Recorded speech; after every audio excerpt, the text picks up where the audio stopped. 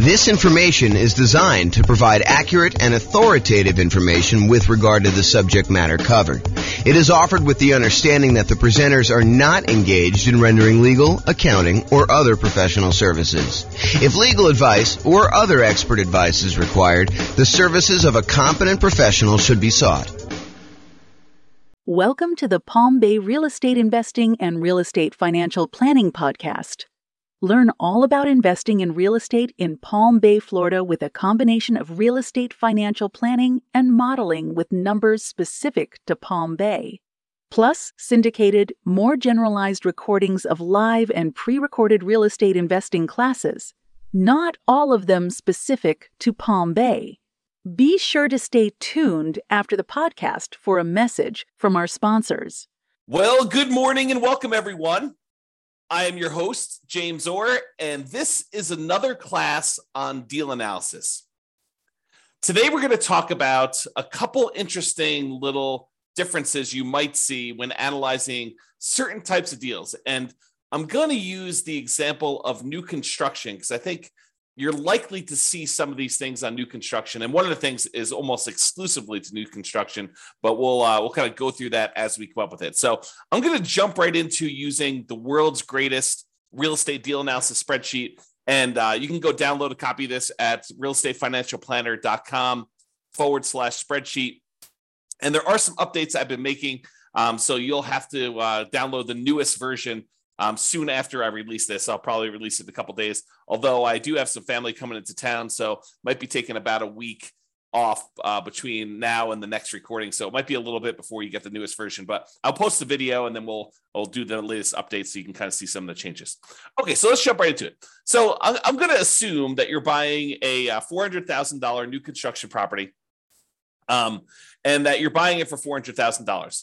Now, the seller concessions, the seller, the builder in this case, is unwilling to give you any seller concessions, except they're going to give you a kind of like special loan program like that they can get through their lender that they're going to pay for. And so it is sort of like you're getting some seller concessions. They're going to do this 3-2-1 rate buy down plan where you're going to get a lower interest rate for the first year, a much lower interest rate for the first year, a slightly lower one for the second year, slightly one for the third year. And then by the fourth year, you're going to pay the regular normal interest rate for the next, whatever that is, 26 years remaining after that.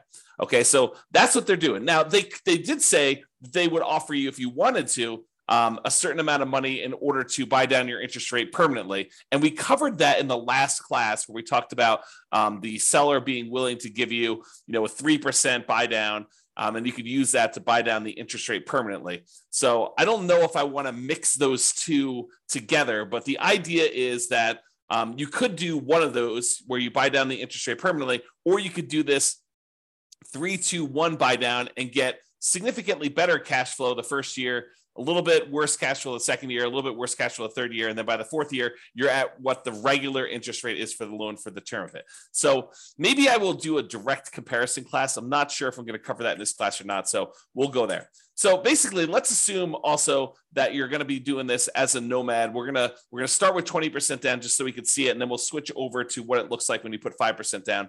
Your share of the closing cost is going to be 1%. And because it's new construction, this is one of the things that's interesting and different. Because it's new construction, you might think to yourself, hey, there's really nothing for me to do because I'm buying a brand new property. And you would probably be mistaken. The thought process is that when you buy new construction, sometimes there's things that you normally get with a resale property that you don't get with new construction. For example, in some properties, it includes some resale properties, it includes window blinds throughout the house. The last person to sell it is just including those on there. However, when you buy new construction, sometimes the builder is only putting in some window blinds, like maybe the front of the house. Sometimes they're not putting in any window blinds at all. And so you've got to have some money set aside for things like that you have coming into the property.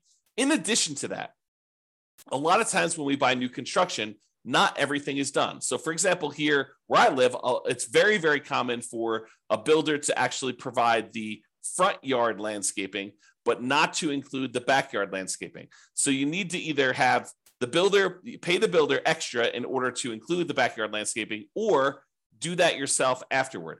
So we could do one of two things here. Either we can kind of like raise the price that we're paying to the builder. And so instead of doing a purchase price for 400, maybe when we include, the upgraded appliance package, go from like the standard stuff to the stainless steel and including the refrigerator, to including an air conditioning unit, because that's optional with a lot of builders around here, to including backyard landscaping, to sometimes including backyard fencing, to including, sometimes they do include garage door openers, sometimes they do not. So when you add in all of these extra things, sometimes it's as much as $30,000 more. So instead of purchasing the property for 400, now maybe we're purchasing the property for 430. And still, we've got some things that we cannot roll into the builder. Like some builders will not allow you to roll in the blinds on a property. And so you'll have to pay for those out of pocket. And so you should budget something, whatever you think it'll cost you to do those things, as additional rent ready costs. Okay. So we've raised the price in order to include those extra things. Now, a really important note here. That note is some of the things that we often want to roll into the cost of buying a new construction property, an appraiser is going to give us little or no value for. So there is a chance, especially as you add more and more things to the price of the property, that the property will not appraise.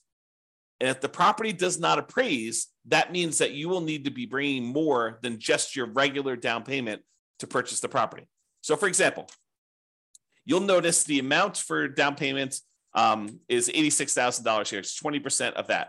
However, what can happen is when we do the ARV, let's say the ARV only comes in at 410.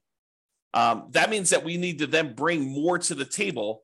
I'm sorry, we're purchasing it for 430 and we're doing 410. So yeah, so the 20% should be based on the purchase price, not the ARV. So yeah, so basically we're going to do that, and then we'll need to bring additional money to the table in order to cover that additional shortage. So just be aware, like for example, I bought a property, a new construction property, where I had the builder finish the basement. It was actually much cheaper for me to have the builder finish the basement, and better because I could finance it at 3.5% or something like that in order to have the builder do that. However, when we went to have the property appraised, the appraiser did not see the extra value in what the appraised amount was on the property. And so that they were unwilling to give us the additional cost of finishing the basement in the appraised value. And we ended up needing to come to the table with additional money in order to cover the difference between what the property appraised for and what the cost of the property was, in addition to our down payment. Okay. So just be aware that that is the case. I'm going to make a note here to update something in the spreadsheet, so it'll be fixed by the time you get it. Okay, cool. So rent ready cost, you can see that there. And then we calculate the cumulative negative cash flow in this particular case. I'm going to adjust the monthly rent up to about what it would be. We're going to call this one $2,800 a month. So we have a little bit of negative cash flow with the property here because that's just what the numbers are. So it's $162 a month negative cash flow based on what we're seeing here. Oh, and because we're putting 20% down, the rate's really closer to 7%. So it's really $191 a month of negative cash flow here based on what we're seeing now before we do any adjustments. Okay. So we see the rent ready costs. We see the cumulative negative cash flow there. If you want to cover like what we talked about there, go watch the previous class. I walk you through a bunch of what's going on with the cumulative negative cash flow. The short version of this is when you buy a property, you should have enough money for the down payment, plus enough money for the closing costs, plus enough money for any rent ready costs that you need, plus enough money for your reserves. And in addition to all of that, if you have negative cash flow on a property, it is prudent, it is more conservative for you to say, look, my negative cash flow for the life of this property, with rents going up a little bit each year, my expenses going up a little bit each year, my payment on my property is probably going to be fixed. I'm likely to have negative cash flow for a number of years before rents creep up enough where I no longer have negative cash flow. The world's greatest real estate deal analysis spreadsheet actually will do that calculation for you. If you go into the overrides, you can see where it does that. It is right here with the cumulative negative cash flow. So it calculates how much negative cash flow you have each year, and then it adds up what the total amount of cumulative negative cash flow you have on the property for that time period. And then it shows you here on this homepage, as you will also need this in order to make your investment in the property. So when you think about how much you need to do the deal, it's not just down payment. It's not just down payment and closing costs. It's not just down payment, closing costs, and rent ready costs, the things that you need to get the property ready to rent. It's not just all those things plus reserves. It's all those things plus now cumulative negative cash flow, because it is prudent for you, if you know negative cash flow is coming, it is prudent for you to set that money aside as part of your initial investment when you are going to buy the property. Okay. If you don't have negative cash flow, it'll be zero and you won't have to worry about it. However, if you're in a market where you're choosing to put less than a certain amount of down where you wouldn't have negative cash flow, right? Because if you put more down here, you put 30% down, it's not negative anymore, right? So negative cash flow really is a function of how much you put down. It is deferred down payment. If you put more down, you wouldn't have it. But if you put less down, you're choosing to pay out the down payment over time until you no longer have negative cash flow. And so that's how you should think about it. If you're in a market where if you put a certain amount down, you're likely to have negative cash flow, and you're choosing to put that amount down, you're choosing to have negative cash flow. Now, of course, this is in addition to, obviously, try to select a deal where you don't have negative cash flow. Optimize for picking the right deal. But if you're in a market and you're trying to do a strategy where this is the strategy because you put this amount down, and this is the best property you can find in your marketplace in our current market conditions, you have a choice. You can either not make the investment, continue to save money until you have more to put down, or you could choose to put this amount down and have the negative cash flow. And then you got to evaluate whether that makes sense for you by looking at the overall deal and making that analysis. All right. So this shows you that numbers we did there, put it back to 20%. That's good. So the mortgage interest rate, if you're doing a non-owner occupant, we're calling it 7% right now. And you can see what that looks like. If we go to a owner occupant loan, we're going to lower that the tiniest bit, and we're going to add PMI in here. So we do have PMI added in right now. So this is really zero when we're doing the initial analysis, because we don't have PMI because we put 20% down right now. And so negative cash flow is negative $191 a month. Monthly rent on the property is $2,800 a month. The vacancy rate, we're saying the vacancy rate for a brand new construction property is going to be about 3%. That's because we're starting usually 60 to 90 days ahead of time when we are trying to fill the vacancy.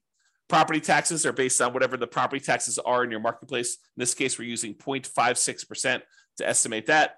Property insurance on a $430,000 property, probably in the $1,450-ish range. Go check with your insurance agent to get that number. The HOA dues, we're going to say this is $350 a year for HOA. We're assuming the tenant is paying the utilities on the property. So they're paying the electricity and water and everything. So our share as the landlord's utilities are zero. If you're buying like a duplex or a triplex or a fourplex, and you had a common area where you were paying some of the utilities, you'd put that in here.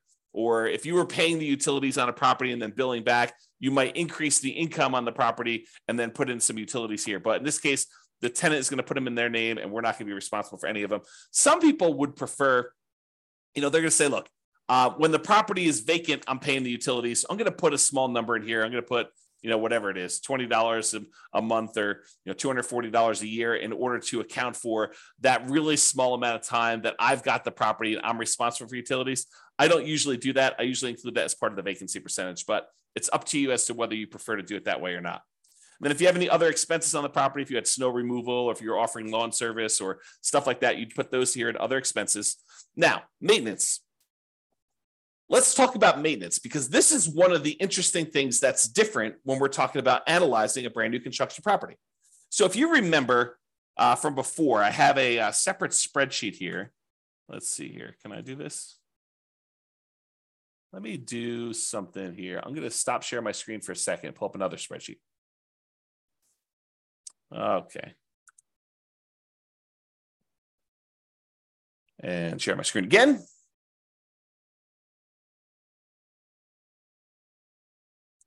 Okay, so if you remember in a previous class, I went over this CapEx and maintenance estimator for rental property calculator. And this is the advanced version. There's a really simple version where you just kind of put in all the numbers for the costs for all the different things you've got in here, and then how frequently you need to replace those things. So you can go ahead and adjust whatever you want to do. If roofs are not $12,000 where you are, if they're $14,000 on a property you have there, and then the frequency of replacement is these last 24 years in your marketplace, you can adjust all these numbers and you can see kind of like what they end up being, and that's even in the basic calculator. One of the differences in the advanced one is the advanced maintenance and CapEx estimator for rental property allows us to put in the age of these things when they start. And the reason why we want to do this is, imagine for a minute you're buying a property and you're buying a property that's about 15 years old and it has the original roof. Well, you know that you have a $12,000 expense coming up, and usually roofs last about 20 years, but you're already 15 years into the life cycle. So you now know that you have a $12,000 expense coming up, not 20 years in the future, but because the roof is already 15 years old, you know that it's coming up in 5 years. So we'd have to put in the age at the start for that roof as 15 years old. Now what we need to do is we need to save up in our maintenance budget $12,000 over 5 years because we know that we have a roof coming, right? And so the new spreadsheet, it's not new, it's like a year old at this point. I think I did it in, early of 2022 is that when I built this brand new spreadsheet. But basically, it allows you to go in here and say, here's all the different things I have for maintenance. You can add in a bunch of extra ones if you have additional things on your own property. And then you put in what the cost is in today's dollars. And then I automatically adjust for inflation for you. So we know that, if you're planning for a roof and you're saying it's $12,000 today, well, I can tell you for certain that in 20 years from now, a $12,000 roof today is not $12,000. So if you think you're just saving for $12,000 20 years into the future, you would be incorrect about that. You need to say that $12,000 increasing at whatever the inflation rate is, 3, 4, 5, 6%, 7%, whatever you think inflation is going to be, you need to be saving that amount of money. And that's coming in 20 years. So you put in all these different ones in today's dollars. You put in how long that they last for, what their average lifespan is in frequency in years, like how often you have to replace them. And then you put in how old each one is, and it will redo all the calculations for you. So why do I tell you this? I'm telling you this because with a new construction property, all of the age at the start is 0.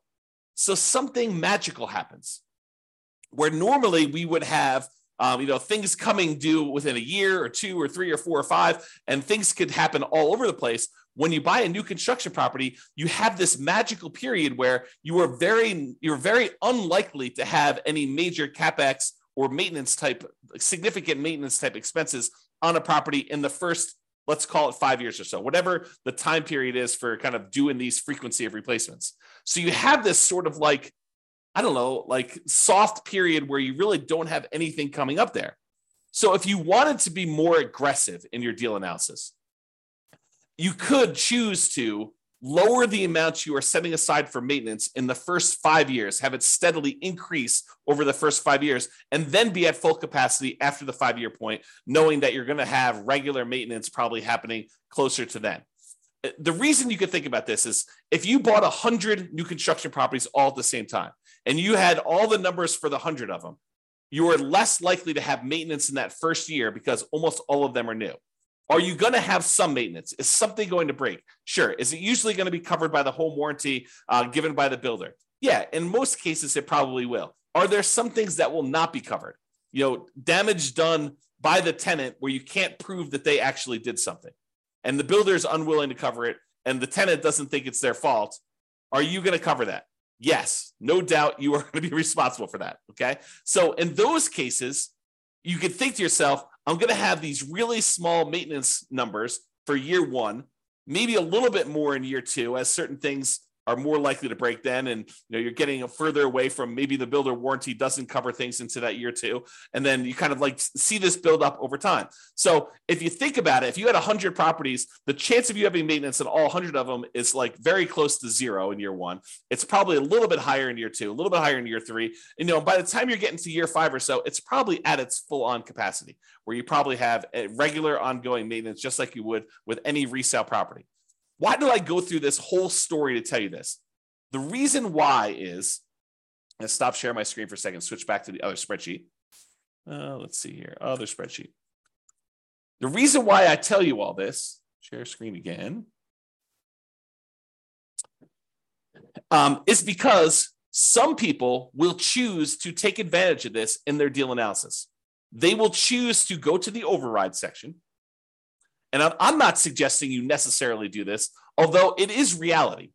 I think when we did another class before on CapEx, we had another investor run through their whole entire portfolio, which consisted of a bunch of new construction properties. And we showed that this is a real phenomenon, that this lower capital expense number for new construction properties is a real thing. So you could go down here let's see here. Where's maintenance? Maintenance percent. So instead of having 10% every year for the first 5 years, we basically could go in and say, look, in the first year, maintenance is going to be 2%. In the second year, it's going to be 4%. In the third year, it's going to be 6%. In the fourth year, it's going to be 8%. And then from then on out, it's going to be 10%. And so we could go ahead and manually override maintenance in the early on years going all the way through. So now when we go and look at deal analysis, the cash flow has actually improved significantly, especially in year one, because we have this lower maintenance number. And so that's what's going on. Even though we have 10% here, we overrode the number here in the overrides and do this. This is another reason, a gentle reminder as to why you should always, always, always start with the fresh copy of the spreadsheet and try not to use one that you used to analyze deals previously. Make your own template, save a copy, and then before you go and start analyzing a deal, make a copy of the original so that you don't go and accidentally start analyzing deals where you had left this in here and you didn't realize that you left it in here. And now the deal looks amazing on any deal you analyze because you have this maintenance percentage sitting there. Okay. So that's what we could do on this property. And I'll leave it there for now, just so you can see what's going to happen here. But we can go change it back if you want to later. All right. I'm also assuming that you're self-managing the property. The land value is worth 15% of the original purchase price. It's a residential property, and the effective income tax rate for you for calculating cash flow from depreciation is 20. So when you look at this deal, buying it with 20% down for new construction, it doesn't look horrible with our current market conditions right now. Now, in your market, you may be thinking, I don't buy anything if it only has $22 a month cash flow, putting 20% down. James, you're talking crazy. Sure, if that's your marketplace, you know what is available in your marketplace. What I'm telling you is use the best deal you've got in your market, and they analyze it that way. In this case, in our marketplace, $22 putting 20% down is actually probably a pretty decent deal, especially for new construction property. Okay, so you can see what these numbers are, and then you can see what the overall returns are in dollars from appreciation, from cash flow, from debt pay down, from the cash flow from depreciation, the total amount. And then we could see if we had to have 6 months of reserves set aside, this is what the total amount would be, including the return on the reserves. And then this is the total dollar amount and return in dollars for all four of those things, plus the return in reserves if we set aside 12 months of reserves. And then this is the return on investment, your ROI for each one of these. We could show you the cash on cash return here, or the cash on cash return is actually all of these as well. It's the same number. And so you can see how it is overall. And you can see what the overall return would be if you sold the property after a certain number of years. You can look at the annualized return on investment, the compound return on investment, or the internal rate of return if you're type of an IRR type of calculation for them. Okay. I'm not going to cover return on true net equity or, the cost to access equity or all that other stuff. It's all on here. We're going to cover that in future classes, but you should be looking at those, in my opinion. All right. Now, I'm going to now go and talk about buying this property as a nomad, and I'm going to show you what happens if you use the builder's 3-2-1 buy down type of dealio and how to do that. Okay, so there's a loan program right now where the builders are allowing you to, sellers are. I mean, sellers can pay for this as well, but the seller or the builder is paying for a fee in order to give you preferential financing with their lender.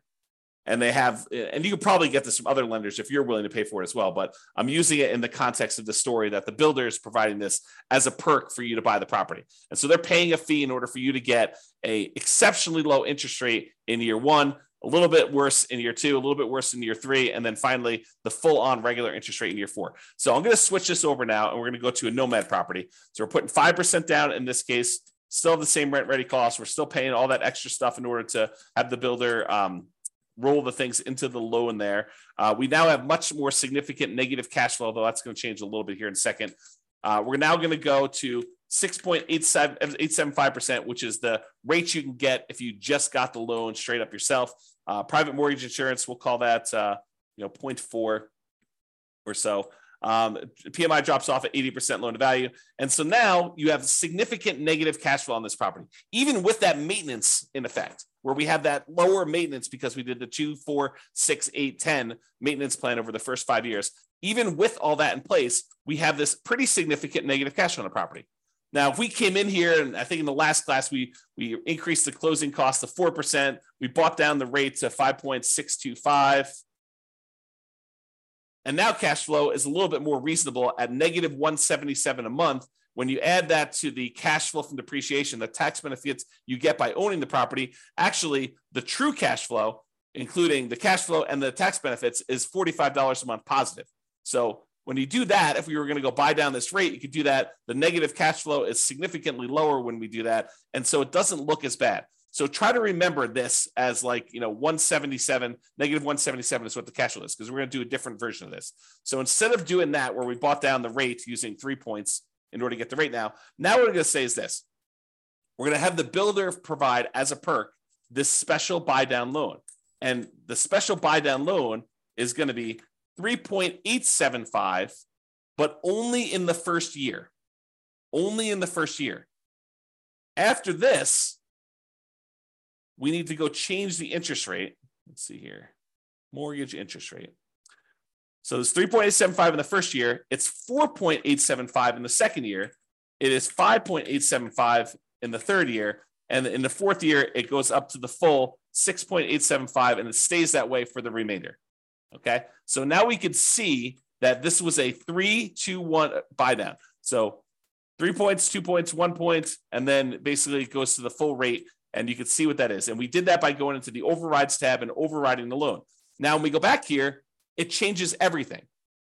But realize it's a little bit deceptive, because even though now it's showing that we have this $254 in positive cash flow, realize that is only a year one thing. And by year two, our cash flow is not $254 a month positive. It's actually cash flow in year two, it's $26 positive, because the interest rate went up in year two. And so now our cash flow went from being pretty significantly positive, $254 a month. Now it's only $26 a month positive in year two, because the interest rates went up in year two. And by year three, the monthly cash flow is negative $216. In year four, it's negative $472. And then it gets a little bit better until we get to be positive here around year 10. Okay. Because it went back up to the normal interest rate. So the cumulative negative cash flow that we have is about this $19,136. Okay, so you can see that the cumulative negative cash flow is $19,136. Whereas if we had done the alternative plan, if we had paid down the rate here and we had just gotten 5.625, it would have been $21,256. Okay, so it's a little bit less by doing it the 3-2-1 method. And in that first year, you have less negative cash flow. There's a chance that you can't rely on this, but there's a chance that interest rates will come down in the next year or two or three, and you'll be able to pay some money. You'll have to pay for the refinance, but you'll be able to pay some money and actually get out of that loan. Now, should you rely on that? I don't think so, because while interest rates are higher than they were in the last couple of years, what we saw a few years ago was exceptional. It was not the norm. And to think that we are going to return to the exceptional is not a guaranteed thing. It's possible. It's possible we could see interest rates drop from where we are here. But who knows? 7% interest rates are about the middle of where we normally have been historically. If we look at if we add up all the times that interest rates were at about, below 7% and all the times that they were above 7%, look at on a time measurement, how frequently this happens. I think the 7% rate is about halfway. Half the time it was more expensive than this, half the time it was less. Okay. Not what's the extreme we've seen, which is probably close to 20%, 18, up in there. And the low we've seen, probably really twos-ish, mid to, I think I have 2.25 on one of my mortgages. So you have this wide range of stuff. I'm not showing you what the middle of the range is, take the high and take the low and divide by two. I'm saying if you look at time and how long we've been at certain interest rates, we've been higher about half the time and we've been lower about half the time. So 7% is not an extreme high. And I'm just trying to give you some perspective as to whether it's likely you're likely to see interest rates go back down. Definitely possible. Definitely possible. But it's also possible interest rates will go up from here and you will not want to refi. And so voluntarily taking 6.875 for subsequent years, for year 4 and beyond, doing it this way may or may not be the best strategy for you depending on how long you plan to hold the property. And you can see this impact right here in this cash on cash. In the first year, cash on cash looks amazing. In the second year, it looks less than amazing, right? Because you're back down to the higher interest rate. And then it's negative, and then it's negative, but then it starts to recover as the cash flow tends to improve on the property. So this shows you just the first 5 years as a quick visual. All right. So I think I covered what I wanted to cover. I wanted to talk about the idea that in a lot of cases, you're going to be adding to the price because you're going to need to add things to the purchase price. I wanted to talk about the idea of this 3-2-1 buy down and how that sort of compares in some ways to some of the other things we've looked at. And I wanted to talk about how the maintenance thing could work on properties if you want to be less conservative. If you want to be more conservative, let's go back and just change those overrides back. And let's just see what it looks like. Let's see, where was my maintenance override? Here we go. So I'm just going to delete these. So now we're at 10% for the whole thing. Yeah, so now cash flow in year one is only $37. But you only put 5% down. And the cumulative negative cash flow is now at $22,000 overall. Where I think before we were at 19, if I remember correctly. So it did change some stuff, but your overall return on investment, this is the version where you lie at the cocktail parties, right? This is the one where we're not taking into account reserves. The return on investment quadrant, ignoring reserves, is 45%.